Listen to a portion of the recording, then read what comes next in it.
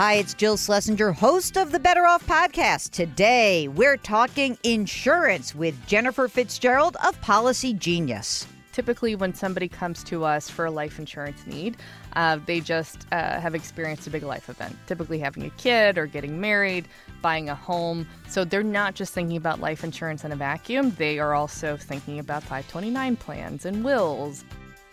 Welcome to the Better Off podcast. We're sponsored by Betterment, the largest independent online financial advisor. You know, it's September. So I know what you're thinking. I know it's September, Jill, because September is Life Insurance Awareness Month. I have it on my calendar. All right, maybe you don't. But to mark the occasion, we have a great guest today. Jennifer Fitzgerald is the CEO and co-founder of Policy Genius. Jennifer worked in the financial services industry. She had a bit of a light bulb moment that helped her launch this company.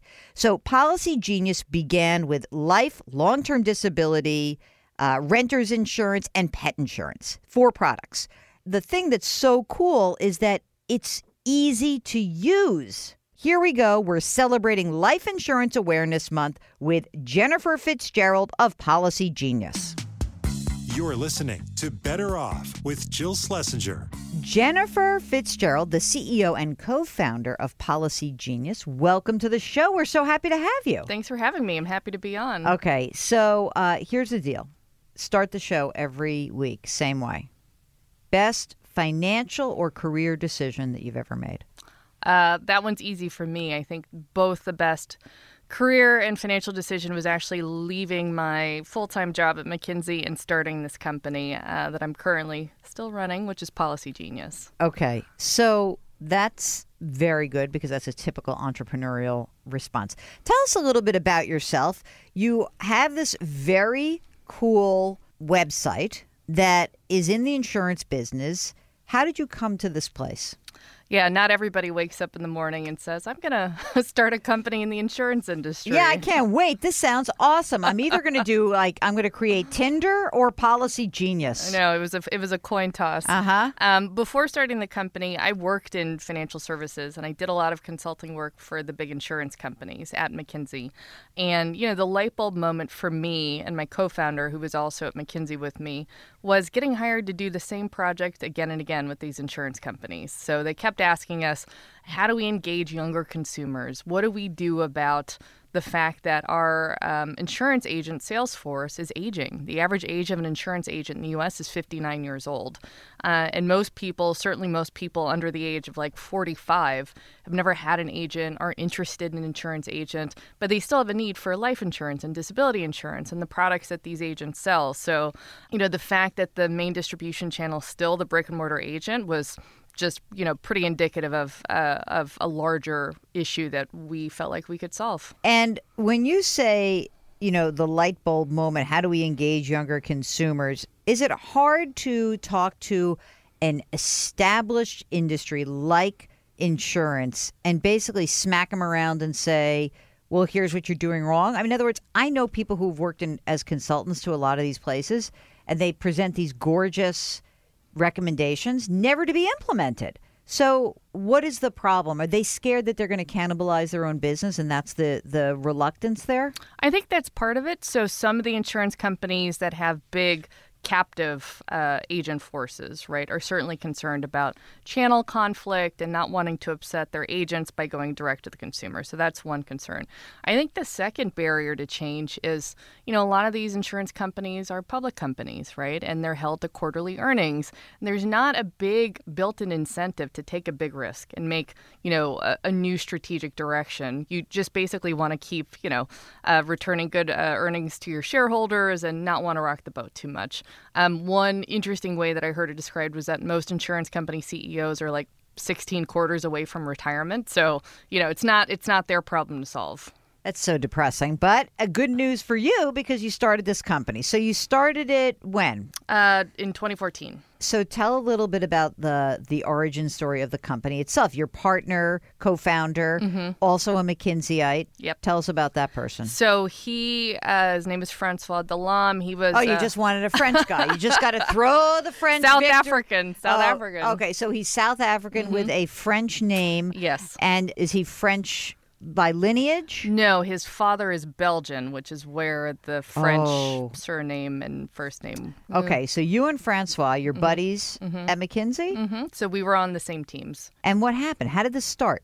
So we started, actually, it was more of his brainchild. He worked at a couple startups when he was in business school and really had that entrepreneurial bug. I didn't. I was pretty happy at McKinsey. I was probably, a year or so off from making partner, and life was pretty good as far as consulting went. We were getting hired to think through the Affordable Care Act strategy for these insurance companies. So this was around 2011, 2012. When the Affordable Care Act had just been passed, but it hadn't been implemented yet, right? And so nobody knew what these exchanges were going to look like, what products were going to be on there.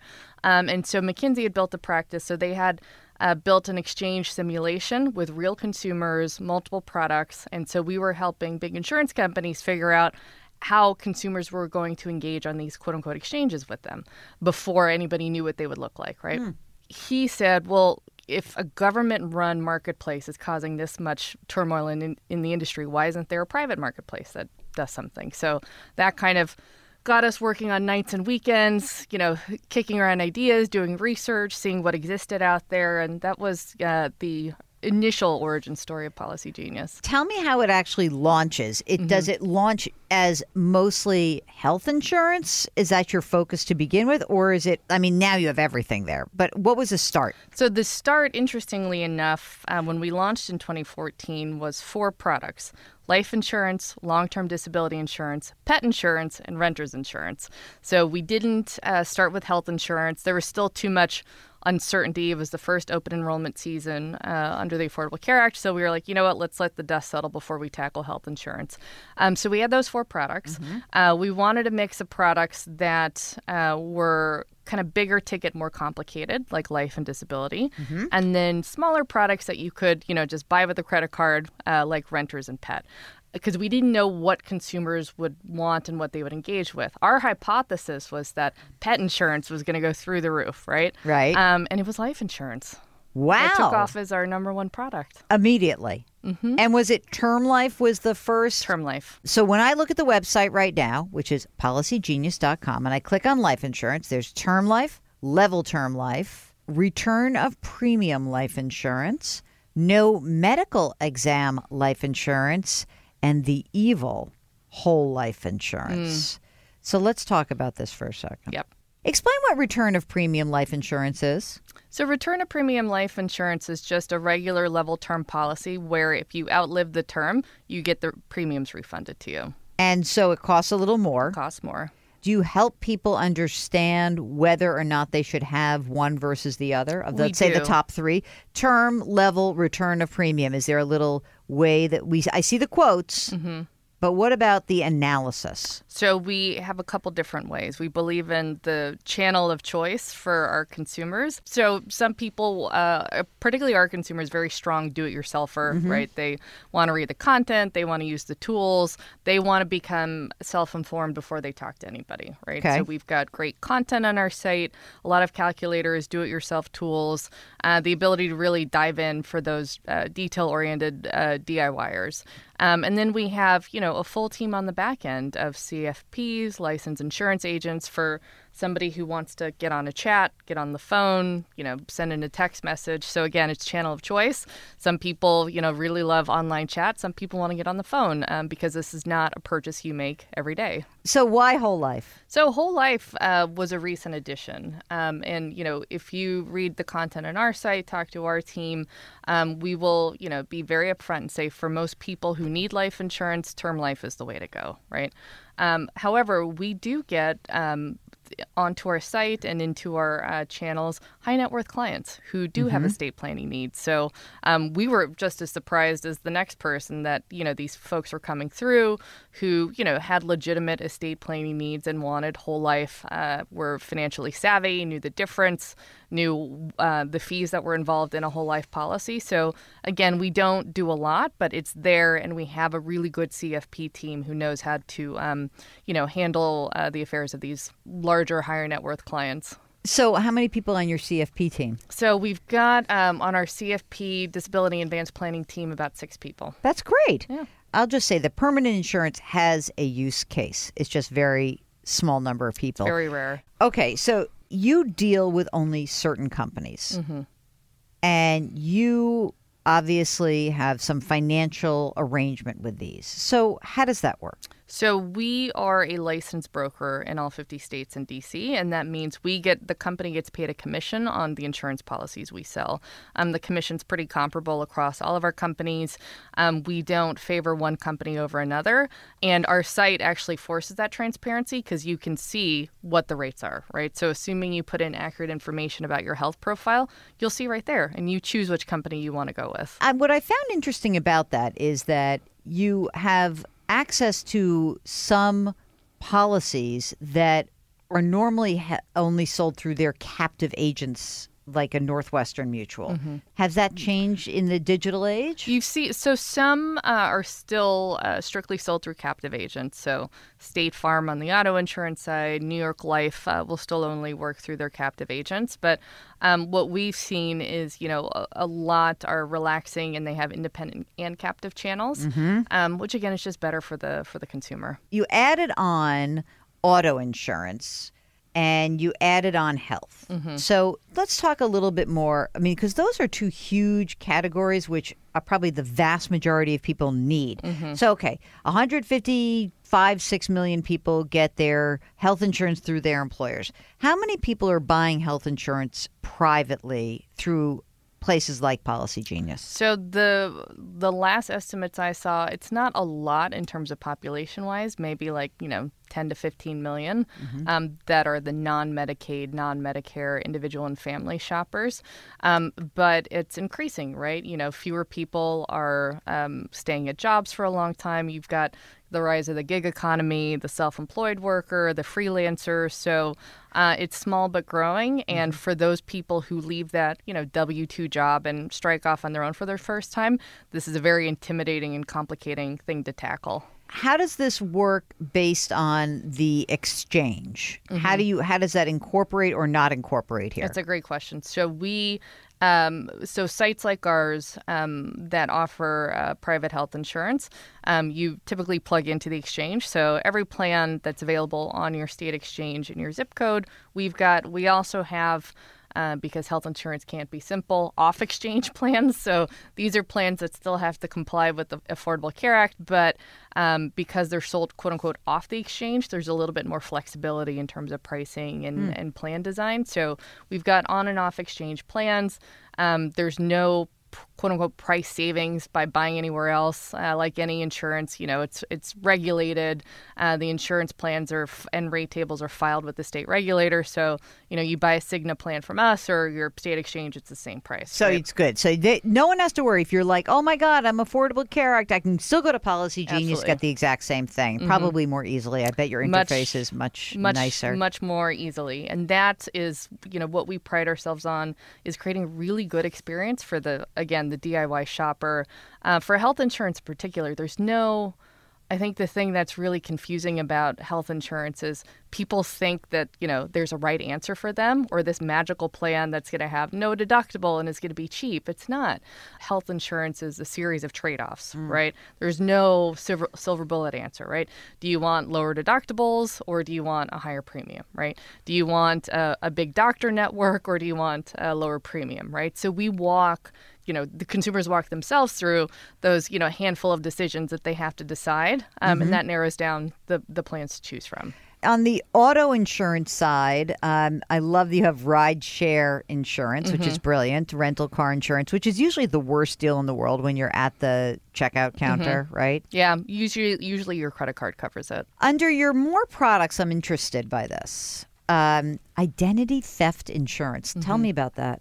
So these are plans where you pay, anywhere from $8 to upwards of $20 a month that have risk monitoring on all the credit bureaus for you, that help you, if your identity is stolen, it helps you recoup some of the cost of, fight that in court or rebuild that. So it's an increasingly a popular product, given all the breaches that are happening out there. But it's also funny because like homeowners is under the other. So does this mean, I think homeowners insurance is so weird because you can go out and say, okay, I want coverage, and you can get a humongous range. That's interesting. We actually just started piloting our auto and home insurance coverage. So we don't have a live marketplace on the site for auto and home like we do for life or health or pet.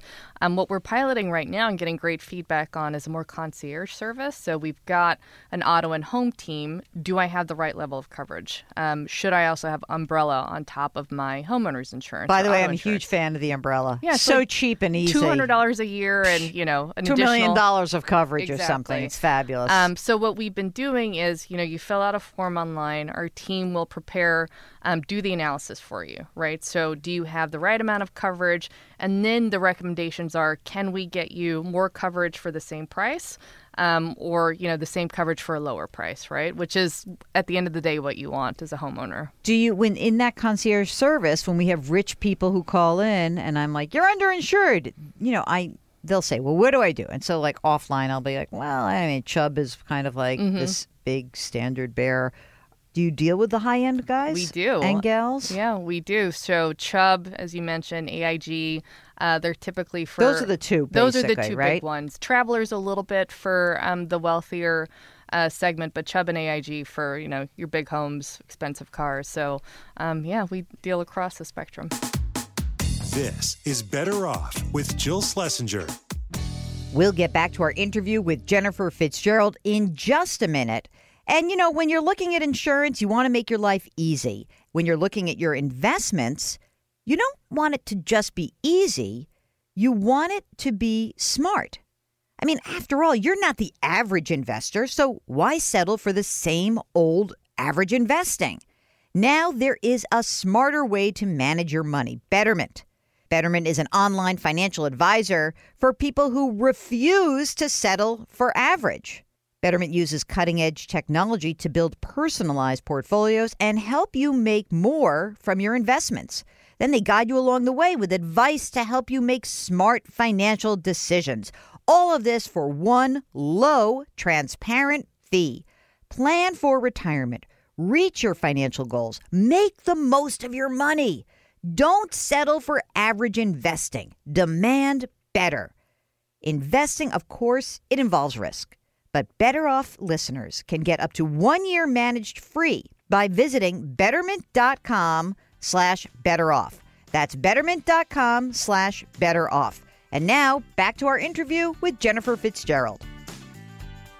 You also have long-term care insurance on here, which I think is just a wild market right now. Yeah. The actuaries really screwed up long-term care insurance in the early days because I guess they didn't realize how much healthcare prices would rise, but also they didn't understand how long certain illnesses lasted. Yeah. And I think that was the other piece of it, right? Yeah. So they underpriced long-term care insurance. So we have this, teeny tiny, it's not huge, but a generation of people who purchase long-term care policies. And then within 10 years, maybe 15 years, they are told that the premium they thought they were going to pay is going to rise by some ridiculous 3x amount, right? Right. And they're freaking out. They don't know what to do. So if someone's in that situation right now, can they come to Policy Genius and get your opinion about what they should do? Yep, they can. And we work with a partner on the back end who It's probably the biggest agency that deals with long-term care insurance.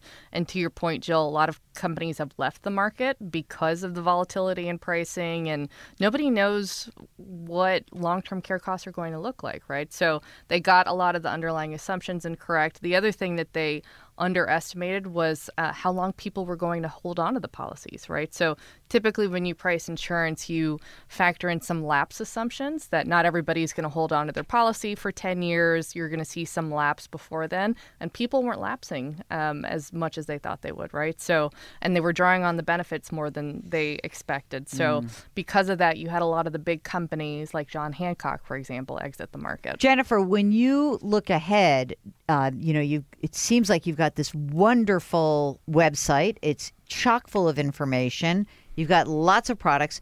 It's insurance only. Is that the hope? Is that you say, we're sticking to insurance. We could do mutual funds. We could do robos. We could do whatever we want.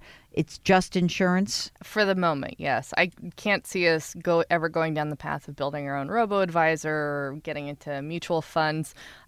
What we are thinking about in our testing with consumers is a little bit more on the financial planning side, right? So typically when somebody comes to us for a life insurance need, they just have experienced a big life event, typically having a kid or getting married, buying a home. So they're not just thinking about life insurance in a vacuum. They are also thinking about 529 plans and wills and, a home mortgage. So I think there is a big need for really good financial planning and advice for the DIY consumer that we get. There's nothing great out there. A lot of it's around, budgeting and kind of tracking stuff. So we've all seen those software programs and those apps. They're great at giving you a snapshot point in time of like, here's everything you spent on your credit card and here's what's in your bank account, but nothing really that's around planning and advice. What are the plans for Policy Genius? Tell us all about how you're getting rich beyond belief. I am not personally getting rich beyond belief. No. All right. So you put your own money. You guys, the two founders, so you put your own. Yeah, you were McKinsey-ites. You had a few shekels. You start building this. Then what did you do? Tell us like the origin story of the business part of it. So we bootstrapped for, probably 6 to 12 months, raised a small friends and family round to get going. So this was like $700,000, and didn't take a salary probably for the first 2 years of building the company. Lucky you come from such a big, wealthy family that you could draw on your trust fund. I'm kidding, everyone. She's an Army brat. Air Force brat. I'm sorry. Ooh, wow. Yeah. She came right back at me. A military brat is what I should have said. Military brat. But, it saved a decent amount working at McKinsey for several years. So stretched that friends and family around for well over a year. We were incredibly frugal about what we did with the cash. Had a very small team that we launched with. Then about a year and a half after launch, we raised our first round of venture capital. Interestingly, insurance is quote unquote hot now in venture capital and tech. It was not, I assure you, 5 years ago when we first started talking to investors, but insurance is a big thing now. Okay, so then what? You got that venture round. You got a ton of money. We got $5 million in 2015. Yeah. And started building, adding new products, expanding the team. Did you take a salary at that point? For God's sakes, I did take a salary at that point. So now that was 2015, which 3 years later. Yeah. Now what? And so we've raised a couple rounds of funding since then, a little over $50 million in total. And, that goes to expanding the team, marketing more, subway campaigns in New York City, hiring software engineers to build the platform. So, so for us, it's, getting our name out there, getting the brand out there, building more product, and, making sure that we deliver a great customer experience in an industry where often the experience isn't great. Yeah. That's the understatement of the century. Either I can get hosed or I can go to Policy Genius. Those are my two choices. What's your hope for this company? I mean, do you want to go the distance and IPO this sucker? Do you want to sell it to a great other financial service firm? What do you want to do? We want to build a big company, right? So the strategy for either of those exits isn't mutually exclusive, but I'm under no illusion, it is expensive to build a financial services company, right? Mm-hmm. And so you can either keep raising private capital, or you can raise public capital, or you can, tap into the balance sheet of a much bigger partner, mm-hmm. right?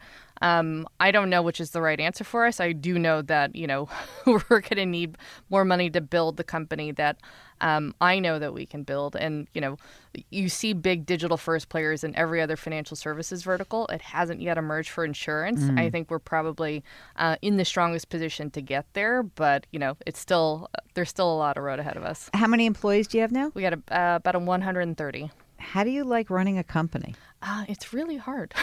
It's kind of thankless, isn't it? It really is. I mean, I don't want to be, poor Jennifer. I know, woe's me. She's an entrepreneur in an amazing space, raised $50 million, got a huge company, but it's a hard job, isn't it? It's a hard job, and I'm in a CEO pod of similar-sized companies. We meet every other month for a few hours, and it's really hard. You've got the board, you've got, you're the one who has to put your neck on the line for big strategic bets. Mm-hmm. You're the one who has to be accountable if you're not meeting your revenue targets. You're the one who has to think about keeping the lights on, money in the bank. Employee issues tend to bubble up to you.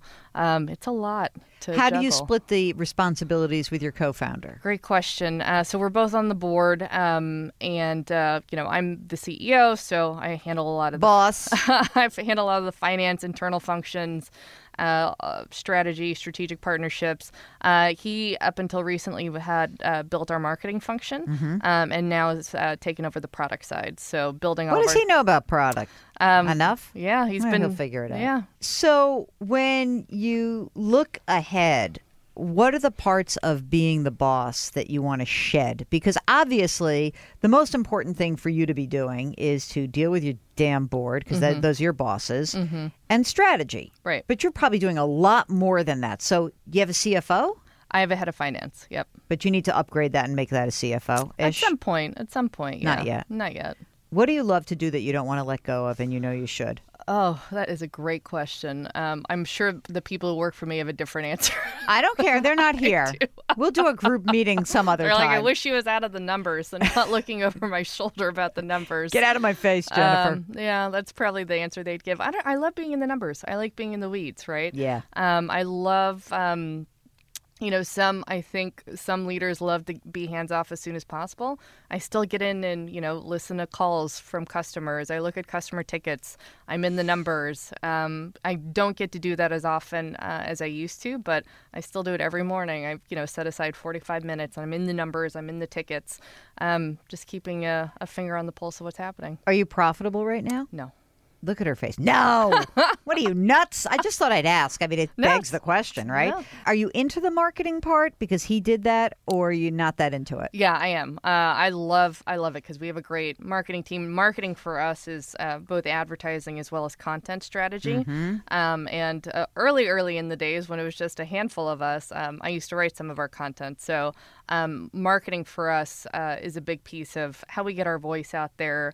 Insurance is a very crowded vertical. You've got Geico and Progressive with billions of dollars of above-the-line advertising budget. And cute little advertisements. Yeah, it's great. Right. Yeah. You could pay more and go to them, or you can pay less and come to us at Policy Genius. Yeah, so I love being in the marketing part of the business because that's where I think we've got an edge over a lot of the big incumbents. We started the interview with Jennifer Fitzgerald by asking her best financial decision, which was bailing out of McKinsey, starting your own company. Mm-hmm. What about the worst? It was probably also that.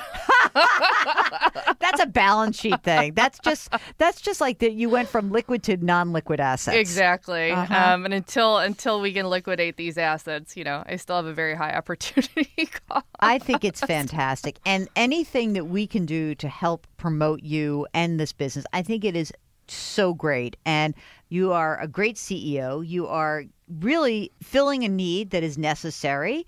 And we're lucky to have you today. So thanks for joining us. Oh my gosh, thank you. You're listening to Better Off with Jill Schlesinger. It's time for the listener question of the week. Remember, you've got 2 chances to get on the air with us. We do a question after our interview segment on Thursdays, but we also drop the Better Off bonus call of the week every Tuesday. So it's so easy. All you need to do is to give us a holler Ask Jill at betteroffpodcast.com. Ask Jill at betteroffpodcast.com.